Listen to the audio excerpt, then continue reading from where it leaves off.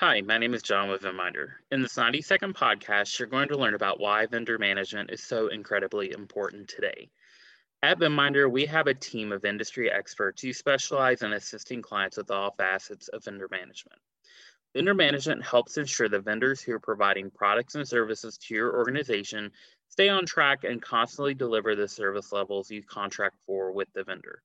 When it comes to your outsourced partnerships, controlling cost and driving excellence are vendor risk management's wheelhouse. Here are four important facets of vendor management that make it more important than ever. First, vendor selection. A vendor management program helps your organization question, compile, analyze, and ultimately select the right vendors to provide the products or services your team needs. Second, vendor organization.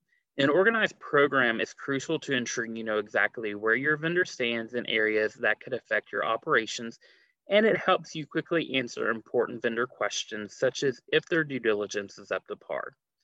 Third, vendor strategy. The more work you put in upfront to both organize and streamline your vendor profiles, the better able you'll be to strategically use that information to create future outsourcing plans for your organization. Fourth, risk mitigation. The selection, organization, and strategic insights vendor management provides also helps create a risk blueprint for your vendors.